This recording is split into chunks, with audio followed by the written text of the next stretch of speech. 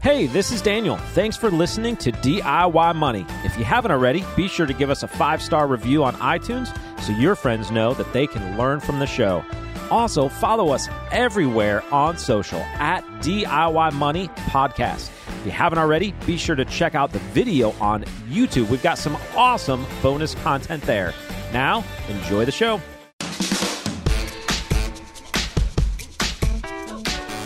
Welcome back, ladies and gentlemen. You're listening to another edition of DIY Money. DIY Money. DIY Money. DIY Money. Money. Do I go up at the end like that? I don't know. DIY Money. That's like a frog. Yeah. Not even going to touch that one. Who would? We know we should have different people. I don't know who. I can't do voices, but it would be fun to have different voices on here. DIY Money. That was my attempt at Bill Clinton. Really? Yeah, we're going to listen to DIY Money now. Did that even sound like him? No. Not at all. I did not have sexual relations with that woman. Okay. We were doing Eddie Murphy earlier. No. The banana in the tailpipe. Who else could we get? Do you remember that? Joe Pesci. Be great. How did we do him? I don't know, but that'd be great. I can do no voices. I've noticed. I'm trying to rack my brain. I feel like when I was a kid, I could do voices. Yeah. Who did I used to do Bart Simpson as a kid. Yeah, man. No, I got it. I don't have it. What did he used to say? What did Bart Simpson say all the time? Eat my shorts. We have got to go. We have got to move. How did we get on this? We definitely have to pick this up. Holy cow. I'm still trying to think. I'm here. still trying to think of a voice that I used to be able to do. I feel like I could do some voices back in the day. Now I got nothing. Really? Is there evidence? Anyways, let's go. Who else would you like to hear? Who else would you like to hear do the DIY Money intro? Maybe we can find them on... Was that for me? Was that a question for me? No, for the camera. Oh, right we're rolling. Oh, got it. Yeah. You know what we should do? No, we do the... What's that app now? Yeah, where you pay somebody a couple bucks to put it in. And then we put them on our YouTube. And then we put it on our YouTube. It's probably, I'm sure there's small print, like, you cannot use this for any licensing or something. Because then a company could be like, hey, Joe Pesci, tell me, here's what I want you to say. This is the greatest product in the world. And then they put it on all of their advertising. I'm sure there's some small fine print about that. Probably. All right, let's go. We got a good question today from David. It's pretty basic, but I think it's important to bring back the basic questions. And I love what he's doing. I love his angle here. David, what do you got? DIY! Hello, this is David from Orem, Utah. I'm currently teaching a class at a university helping entrepreneurial students learn about cash flow for their startup businesses. One aspect of the class is teaching budgeting, both on a personal and business level. And as a note, for many of these students, it's the first time they've ever done a budget. So I have two questions. The first is, do you have any books, websites, even other podcasts you would suggest for these students as they're starting down this path, first time learning these principles? And second, just any overall suggestions for the class, principles you think they ought to learn, places they ought to go, etc. Anyway, love your podcast. Any direction you can give would be very much appreciated. Again, thank you. This is a great question. First of all, David from Orem, Utah. Where is that? I have no idea. It's in Sounds Utah. Awesome. I was in Utah recently. Bryce Canyon, Zion, loved it. Fantastic area. So I'm going to let Daniel touch on the business budgeting aspect since you handle our budget for our business. I'm going to share with you, first and foremost, that's a layup softball question for DIY Money book, which you can get on Amazon. And one of the things that I think is shorted when anybody talks about a budget and developing a budget is, in my opinion, the very first step before you can ever develop a budget is to know where your money goes. Mm-hmm. So I have done other coursework. For example, I went through the Dave Ramsey Financial Peace University, and in a lot of their examples, they talk about the first couple months being this kind of refining period of, we tried to figure this out, and then, but the next month it got better, the next month it got better. And that's kind of the same process that we talk about, except I don't think you can ever start a budget until you've tracked your expenses. Because if you're a person, you're already spending money. Every day. So, something already exists. Start tracking it. Yeah. Then you categorize, then you classify. All of this is in the book, but I think you could take your students through steps, and especially if it's over a semester, you're going to have more than a month. This is brilliant, by the way, and they should teach this in every university out there because kids are spending money, and they don't know. They're just looking at their bank statement, or they're looking at their app on their phone or their Venmo, and many of them now have a Venmo card that's tied to the Venmo. And anyways, so I think that tracking the expenses, however they feel comfortable doing that, whether it's a spreadsheet, whether it's a notepad, whatever it may be, then you talk about actually formulating the budget, crafting the budget based on the expenses, my opinion. Now, I'm going to let you talk about how you formulated our budget over the years, and obviously that's evolved over time. And by ours, you mean the business? The business, Not yeah. like ours. Why you got to get weird? Just because people might not know. It might be their first show. The business budget. Anyways, but I am going to throw one book out that was transformational to me in my business journey, and that is, and I don't know the author, How to Swim with the Sharks Without Getting Eaten Alive. It is, in my opinion, one of the best business books out there. It will educate an individual about how to market and sell themselves or their product. Because the other thing I think you have to craft into your class, David, is that you are going to share with each of your students, they're going to be in sales. I don't care what it is that they're doing. I don't care the product. I don't care the service. They're in sales. They're selling themselves. They're selling their service. They're selling their product. They have to own that. Most people do not. Own that. Learn about that. Learn how to handle rejection and how to keep pushing forward. So that book, I think, is great. It was given to me, 25, 30 years ago. I have it on my shelf. It's amazing. It's a great book. And unfortunately, I don't know the author. Whatever. What do you got, Daniel? Great title. Forgettable author. Forgettable author. That's a bummer. Forgettable a word? Forgettable? Yeah. Okay. Probably. Oh, you got a little doubt going there. I'm pretty sure it's a word. Yeah. But yeah. Can't remember right now. Yeah. That's Eddie Murphy. Yeah. Yeah. Really? Yeah. Yeah. Random. All right, so business budgeting. Business budgeting. Yeah, practically speaking, there's no significant difference between budgeting for your personal life and budgeting for your business, aside from the fact that oftentimes businesses' income can be significantly irregular. Now, if you're self-employed, you might be saying, well, my income is significantly irregular. But for the vast majority of the country who are employees with a salary and they kind of know when their paychecks are coming in and how much they are after taxes and so forth, most of their budgeting is pretty regular. That's not always the case for business. Also, if you are starting out in creating a budget for your business, hopefully that also means that you are starting the business, not that you've been doing the business for multiple years without any budget, without any tracking. I don't know how you would file taxes as a business if you've not been tracking something. But maybe that's where you are. Maybe you just kind of have a bottom line for your business and you've sort of just been tracking, hey, we've either made or lost money and we report that to the IRS. If that is the case, you can actually start budgeting for your business the same way you would with your household, which is to start tracking, figuring out what categories you're spending on, really sitting down, whether it's daily, weekly, whatever applies to your business, and sort of reconciling those transactions, knowing where those funds are going, and then figuring out if that is the most productive place for your business.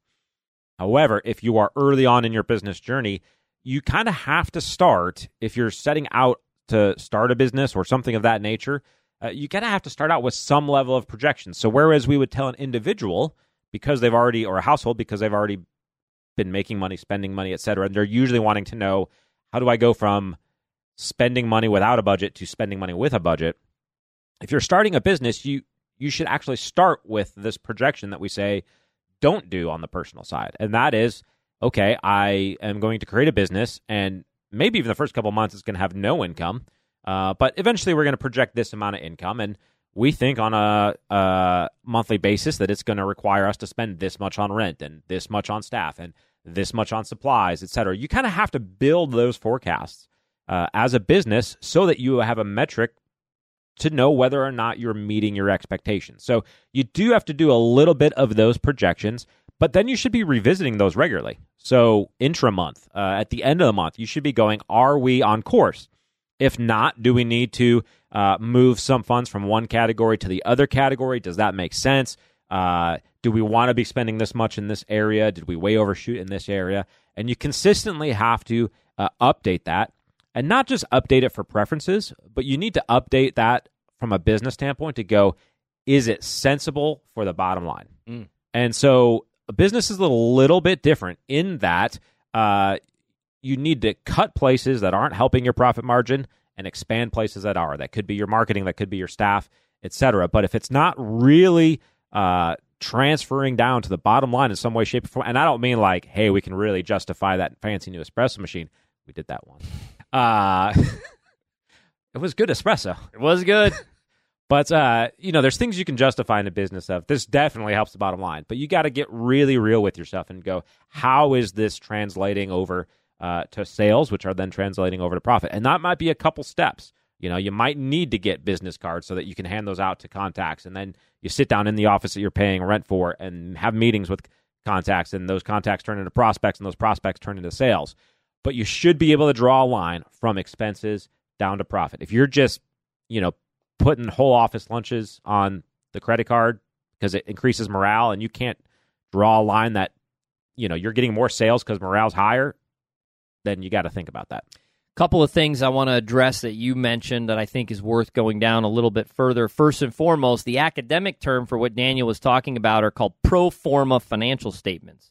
So I think, David, you need to approach it from this perspective that your students are actually going to be developing pro forma financial statements. Now, you can go, as far as wide as you want. You can go down a capital budgeting standpoint. You can actually look at, future discounted cash flows for making purchases, acquisitions, and so on and so forth. I don't think that's the route you're going to go, probably. This isn't a capital budgeting finance class, but it is the start. A pro forma gives you the understanding of, again, making capital budgeting decisions where you're going to allocate capital, which brings me to my next point.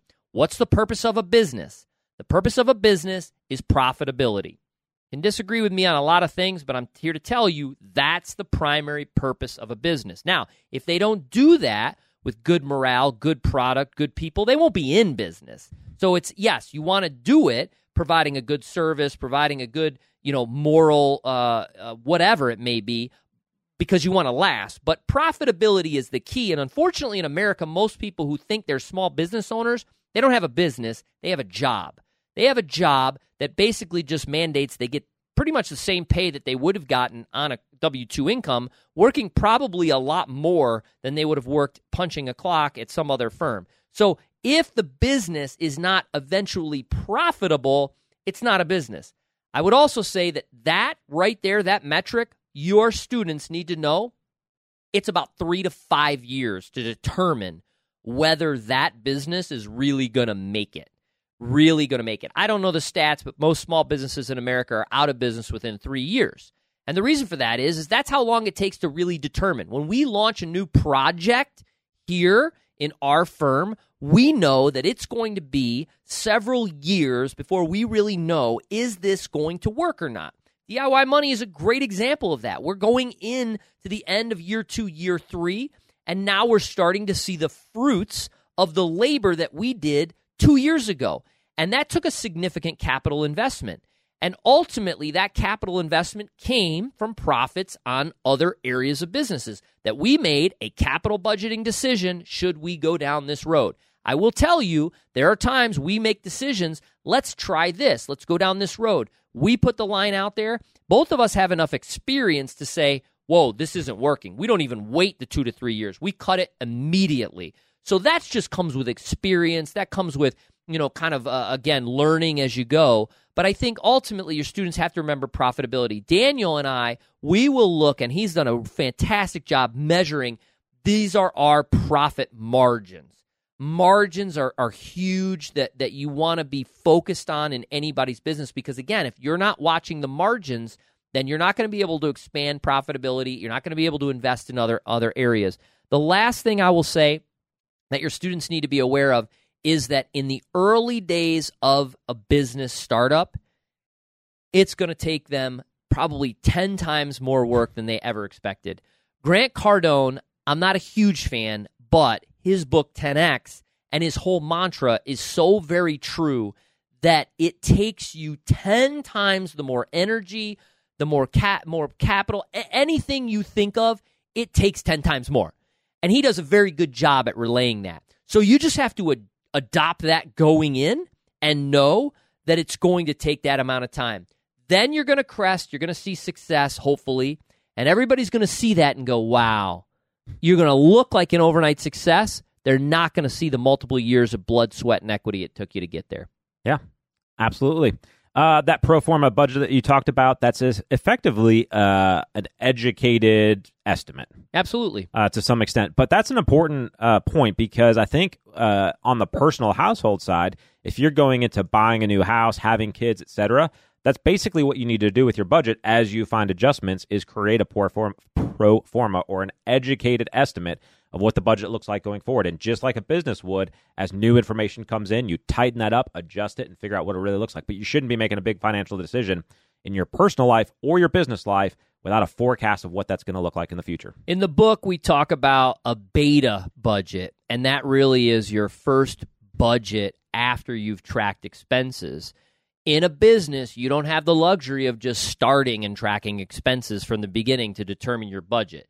You're going to have to work extra hard and maybe poll other businesses, other business owners, to determine what are the fixed, what are the variables, what are the costs associated with this business. And you're going to have to spend a considerable amount of time to make sure that you have the capital to even start the business. David, I think it's exciting. I love what you're doing. I think we need to teach more of this. I hope the students are excited about this. Bravo for you and your efforts. I hope you found value in the answer to your question. If you're new to the show, all David did was send us an audio question. We used it on the show. Now David will get $25 Amazon gift card, hopefully to buy some DIY money books for that class. There you go. That would be nice. But nonetheless, remember, friends, the secret to success is pretty simple. Live on less than you make. Invest the rest, and do so for a very long time. Make it a great one.